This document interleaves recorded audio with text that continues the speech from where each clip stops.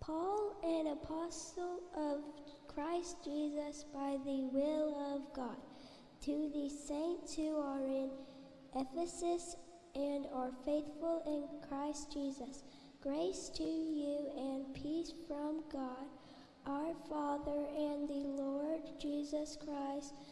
Blessed be the God and Father of our Lord Jesus Christ, who has blessed us in Christ with every spiritual blessing in the heavenly places.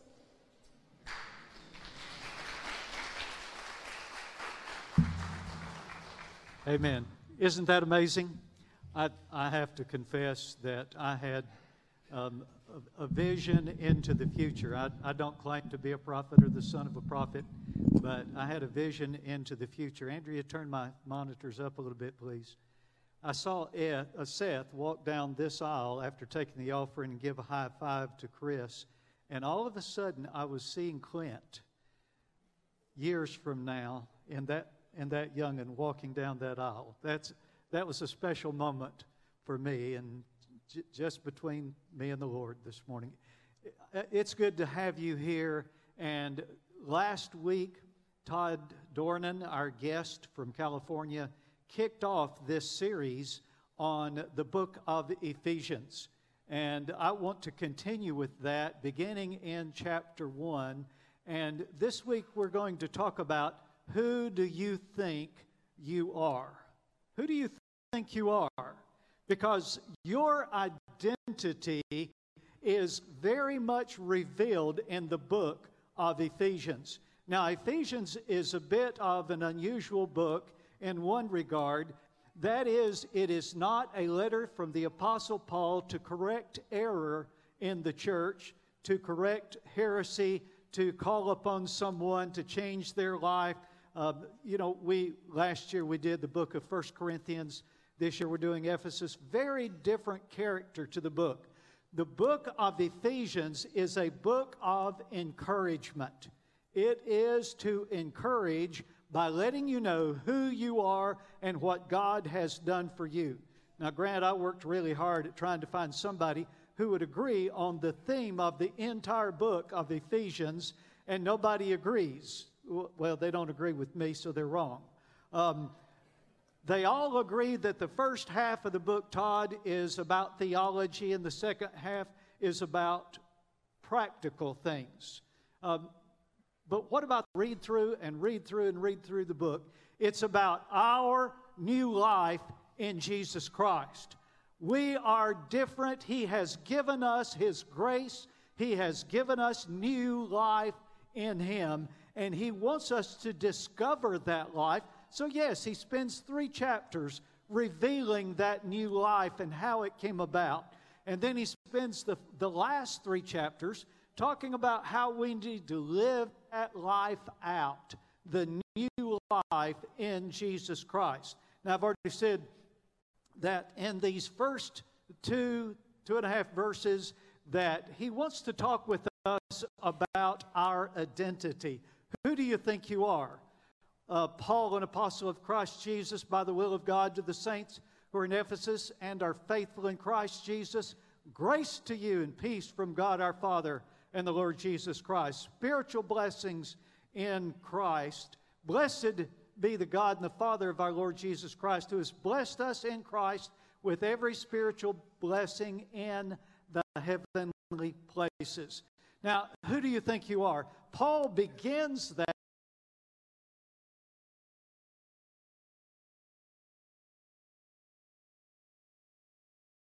of Christ Jesus by the will of God. The word apostle is an unusual word. We usually think about the 12 apostles, and then we get confused when Paul comes along, and he's an apostle as well. And if you really read carefully, you'll find out somewhere along the way that Barnabas and others are called apostles. The word apostle means one who is sent. He is a messenger, an ambassador to represent someone else or to carry a message from someone else. An apostle, that is someone who is sent away. He is sent. By the way, That's the word that we use for missionary. The word missionary does not occur in the Bible at all. Is that shocking? It instead occurs as the word apostle. Paul and Barnabas were sent away by the church of Antioch, not sent away as to get rid of them, but sent on a message, or sent on with a message, with a ministry to perform as they took the gospel of Jesus Christ into the regions beyond. Now, at this point, when Paul writes as an apostle of Jesus Christ, he's been a Christian for better than 30 years. And now, he is no longer planting churches as a missionary church planter. He planted churches all over the Mediterranean coastline in various different countries in Asia and in Europe. But now he's sitting in house arrest in a Roman jail, and he is writing back to those that he has influenced. He was the church planter that planted the church at Ephesus. He's writing back, Joe, to those that he won to the Lord, that he planted into a church. He said he didn't baptize them or he said that about the church at Corinth. Paul wasn't big on baptizing. He was big on winning people to Christ. Amen. We need to be big on winning people to Jesus Christ. He wrote back to them because he had a special relationship with them. He was a father to them. I appreciated last week some of our boggers. Do you like that I called you that this morning, boggers? Well, maybe not. Anyway, you can forgive me later. Some of our kids who went to the bog got to hear my good friend Rashad Cunningham. Rashad was with us last Sunday in the services, and I know he did a great job of preaching the messages at the camp. Told our kids from faith that I was one of his mentors. That's a special relationship. You understand that was the relationship that Paul had with the church at Ephesus. He had a special care for them. And Gail, he wanted them to understand who they are in Christ. He wanted to encourage them. And I wonder, who in your life has so impacted your life that they will always have your ear and have your respect?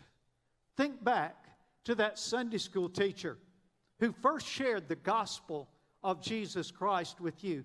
Think back to that pastor who loved you and cared so much for you that even today you have a lot of respect for them. And if they spoke to you, you would listen to what they had to say. He was an apostle. He was an apostle of Jesus Christ. An apostle is one who is sent by somebody. Paul was called as a special apostle of Jesus Christ by Christ himself as he appeared to him on the road to Damascus in the book of Acts. He said, I'm an apostle of Jesus Christ. I was trying to remember, it's been said recently about surrendering to the ministry. And I told my story of how I surrendered to preach at the ABA meeting in our World Missions Focus, how God spoke to my heart and called me to be a preacher of the gospel of Jesus Christ. It has been my prayer since day one of beginning to pastor this church that God would reach down by His Spirit and that Jesus would speak to the heart of some young man in this congregation and would call him to preach the gospel of Jesus Christ. If he does that, he will not be an apostle of Brother Lynn. He need not be an apostle, should not be an apostle of his family, because we've always wanted to have a preacher in our family. Somebody else said, no, I want my kids to have real jobs. An apostle of Jesus Christ, called by God and sent by God. That's why he says, by the will of God. One of the things, if God's spoken to you about an area of service, maybe you're a young man and God has spoken to your heart during the bog to surrender your life, it is a surrender. You give up your will. You give up your plans. You go where God wants you to go, and you knuckle under, you bend your knee, you give up your heart, you change your mind to the will and the mind of God. Where are those today who are willing to hear the call of God and obey it, to preach the gospel of Jesus Christ to a world that is perishing in sin? Who do you think you are? Listen, if you think that God is calling you, maybe you're a young lady. You say, well, I can't preach. No, but you can sure share the gospel, and you can share in the ministry in some mission field somewhere, some church plant, like our own Madison sitting back there, who served on a church plant in Sun Prairie, Wisconsin, and is now moving on. Praise God for those young men and those young ladies who surrender to the will of God and follow it. Madison, did I call you Foster or Watkins? I still call you that little girl who grew up next door. Who do you think you are? Maybe God has called you to be a messenger of God. Wherever you're working, Don on the job, you're a messenger of Jesus Christ. You may be the only Jesus anybody there sees. Wherever you're serving, wherever you're working, in your neighborhood, in your school, you need to be a messenger of Jesus Christ. And remember, you have a message that is life-changing, the life-changing gospel of Jesus Christ. Who do you think you are? Well, he says, to the saints who are in Ephesus. Well, I was watching a Blue Bloods the other night. I'm a Blue Blood nut. I'll confess, I love Blue Bloods. And they handed one of the guys the St. Christopher medal that's supposed to keep him safe. I don't think that thing, Mike, will stop a bullet. Saints. What's a saint? And people have a weird idea of what saints are. And you have to perform the miracle. You have to have been elected by somebody else, chosen by the church to be a saint. That is not a biblical definition. That's not what Paul is talking about. Paul uses the word saint, and the word saint means somebody who is made holy by God. Yes, it means a holy person. It means holy. It also means being set apart, separated for the service of God. But we are saints. You're a saint. You say, not me, man. I can't live up to that. God will live up to that in you and through you. It's not that you have to be right enough. Oh, listen, if you're here and you have an idea that you're going to be so good and so great that you'll just be good enough to make it into heaven, you're wasting your time. You'll never make it. None of us will ever be holy enough. Every one of us are sinners. We're either lost sinners headed to hell, or we are saved sinners, forgiven and cleansed by the blood of Jesus Christ. But we're called saints because if Christ is in you, although the body is of sin, the spirit of life is in you because of righteousness. Looks to me like part of that verse is missing. But the Spirit of God is in us. When we believe, the Spirit of God indwells in us, instills the righteousness of Christ in us, and all of a sudden we're made holy. Something we would never be on our own. You're sitting there thinking, I'll never be good enough, and you're right. But God, He will wash your sin away. He'll put His Spirit in you so that when He looks at you, He sees His righteousness, the righteousness of the Spirit of God. because of the Holy Spirit of God in you. Listen, saints are just believers and followers of Jesus Christ. That is the term that is used in the Bible for people who have been saved, people who have followed the Lord in baptism, people who have joined together into the fellowship of the body of Christ to serve the Lord and to follow Him. If you say, me a saint? Yep. If you are a believer and a follower of Jesus Christ, in Him you also trusted after you heard the word of truth, the gospel of your salvation.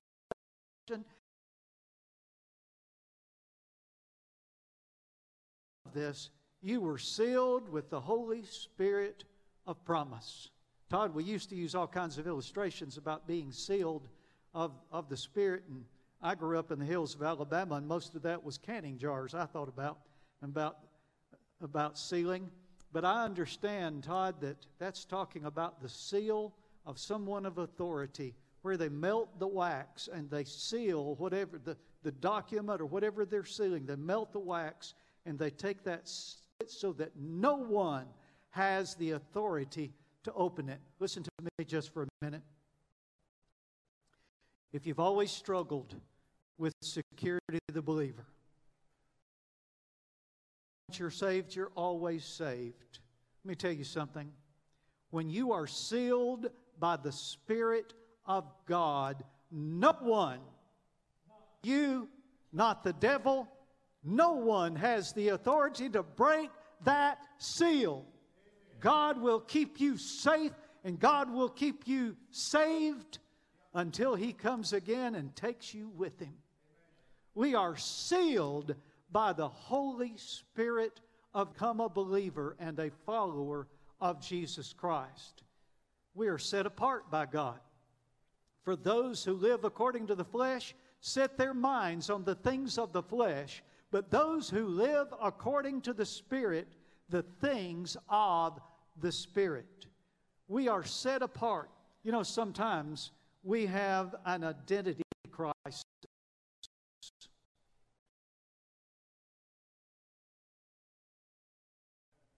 We're surrounded by the world. We think we're supposed to look like the world, act like the world, and be the world, and love the world. The Bible says, love not the world, neither the things that are in the world.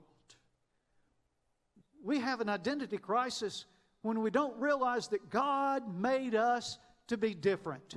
Now, I laugh at myself sometimes when I'm doing sermon preparation because all these crazy ideas come into my head. You better be glad that you don't hear all of them. But I thought about in Jenny in Kenya, you're a Christian of a certain denomination if you put on a white outfit. Don, I'm sorry, but it looks like all those black people are a member of the KKK. I mean, they've got on a white sheet and a white hat, and you're one denomination if you have a green cross on it, and you're a different denomination if you have a red cross on it. They've got an identity crisis. It's not about what kind of uniform you're wearing. It's not the no makeup. By the way, it's not flip-flops. It's not a uniform. It's how you live and how you deal with everyone around you. We need to understand, man, we're saints of God, not because we deserve it, but because He made us that way, and we need to live a life serving Him. We've been born again. We've been set apart for God, and that's who you are in Christ.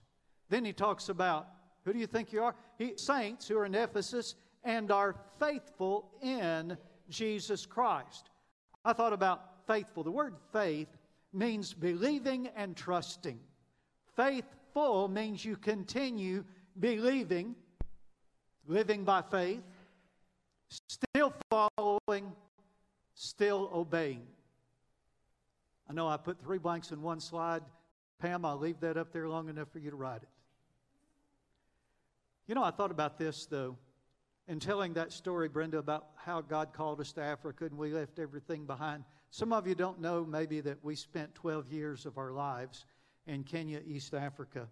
That was a momentous decision to leave and to go there.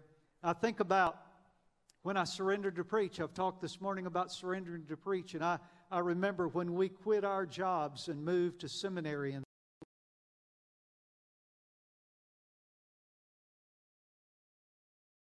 myself sometimes, is my faith as great now as it was then? I mean, I was a young guy, and I went to sleep one night and woke up old. I think I told you that my friend said to me that in the Philippines, where he worked as a missionary,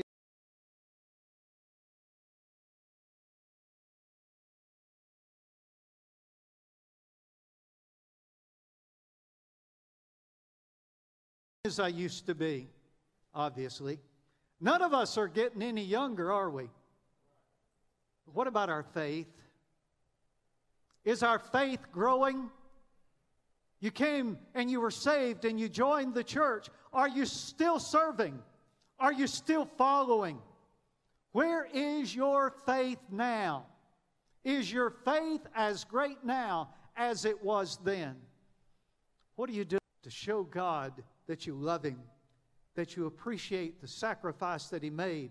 Are you faithful?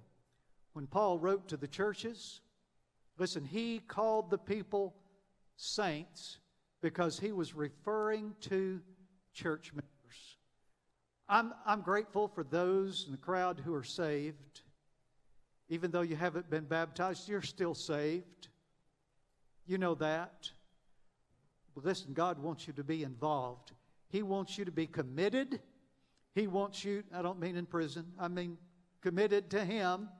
He wants you serving Him in the fellowship, a church like this one. And when He writes to saints, He's not just writing to a bunch of saved people. He's talking to those who are saved, set apart, and faithful, serving Him in the Lord's church. That needs to be you. We need you. More than that, you need us. We need each other. You need Jesus. We need you serving Jesus with us. I love my church because my church loves Jesus. And together we love on others because Jesus loves people.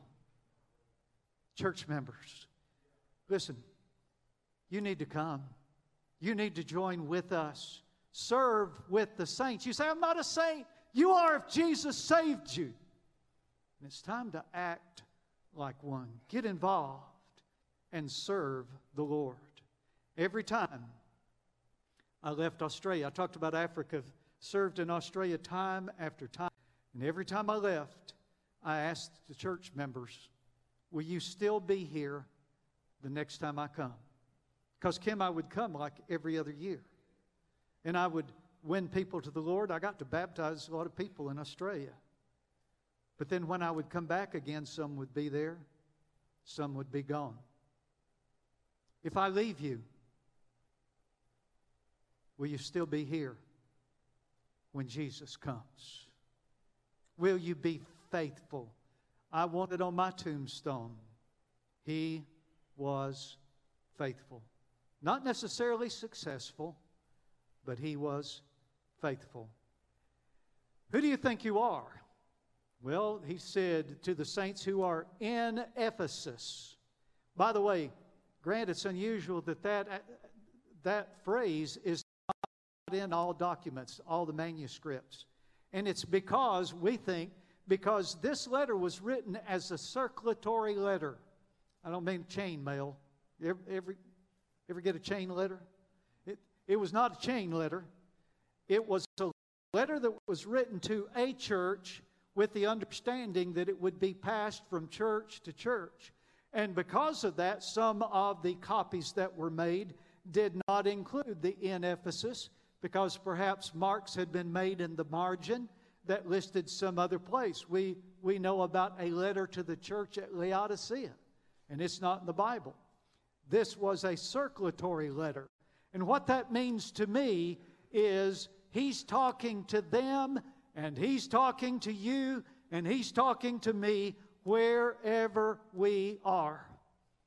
I mean, Mark, when that letter from Ephesus went to wherever it went, Laodicea or someplace else, then the letter was applicable to them as well. It was not just meant for Ephesus.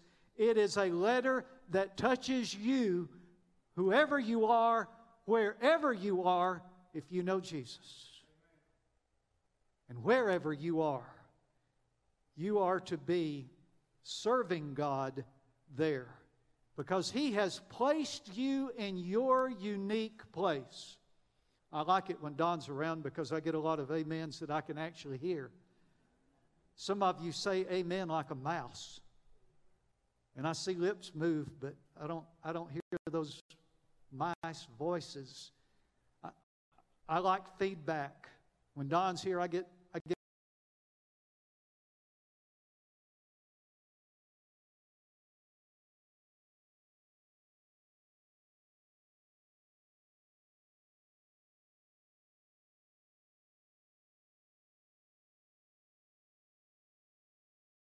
wherever that is. So He wrote you as a saint in wherever you are. I guess, Don, what I'm saying is I want you to take this message personally. I've told you before, I'm not one of those preachers who says, now don't take this personally. I want you to take it personally, as if you were the only one here and God was speaking directly to you. Friend, He put you reason. And He needs for you to live for Him there and to serve in His kingdom to His glory. Then where are you? You are in Christ. He said to the saints who are in Ephesus and are faithful in Christ Jesus. He said, therefore, if anyone is in Christ. By the way, this is from 2 Corinthians chapter 5, but that phrase, in Christ, occurs again and again. Charles, I wrote down, I forgot where I wrote it, how many times it occurs in the entire book of Ephesians. But it's an incredible number of times. In Christ, in Christ, in Christ. Listen to me. If you ever have an identity crisis and you wonder who you are, just remember, whoever I am, I'm in Christ, and Christ is in me because I trusted Christ as my Savior. In Christ. In Christ. In Christ. The rest of the book will talk about the incredible blessing in Christ to be a new creation where old things have passed away. Behold, all things have become new. You may again say, I don't deserve that. You think all the things that I've done, all the places I've been, how I've failed, how I've stumbled, that's old. Listen, Christ can make your life new. He can come into you, instill His righteousness, lodge His Spirit in your soul. It also says you're with Him in heavenly places. Now, it says, even when we were dead, this is chapter 2, verses 5 and 6. When we were dead in trespasses, He made us alive together with Christ. By grace you've been saved, and raised us up together, and made us sit together in the heavenly places in Christ Jesus. Now, that's pretty heavy theology. But here's the mystery. Kim, Christ is in us, and because Christ is in us, we are in Him where He is. And He is in heaven. There is a sense in which we're already there. You know, I think about that on the day that I die, and I hope it's not tomorrow. I'm not in a hurry. That day will come, and I know I'm ready. And there's a sense, Karen, that I'm already there in Christ. I don't see it. Sometimes I think I feel it. Sometimes I get homesick for it. but I'm already there. And it's just a blink, and my spirit will be there facing Him, looking at Jesus. In Christ, you have a place and a presence like you've never imagined. That's who you are in Christ. Well, I got one extra point and 1 minute to do it. It also says, blessed be the God and the Father of our Lord Jesus Christ. And you almost missed this, who has blessed us with every spiritual blessing in the heavenly places. What blessings do you have? People like to say, I'm too blessed to be stressed. I groan at that sometimes because I don't necessarily feel that. But the truth is, guys, we've been blessed. We have been blessed. Come on, we have been blessed by the grace of God. He has poured out His grace on us. That means unmerited favor. That means the favor of God. Like a father gives favor to his son, God pours out His grace on you. And if you don't know the grace of God that brings salvation, come to Him today. He has sufficient grace for all your need, and He will pour out His grace on you here today if you let Him. The second, grace and peace from God to you. God, Jesus Christ, is our peace. In Him, we can know the peace of God, a peace that the world does not understand. And that's who you and I are in Jesus Christ. It's an encouraging letter, and I hope the message is encouraging to you today. The truth is, James, every one of us goes through an identity crisis at some time in our life. You think about, who am I really? Terry, you think about, where am I going? What am I to do? Every one of us, Gerald, we sometimes have an identity crisis. My purpose this morning is to remind you who you are in Jesus Christ. And if you don't know that, to lead you to faith and trust in Jesus and service with us in Faith Baptist Church. Let's stand together and bow our heads.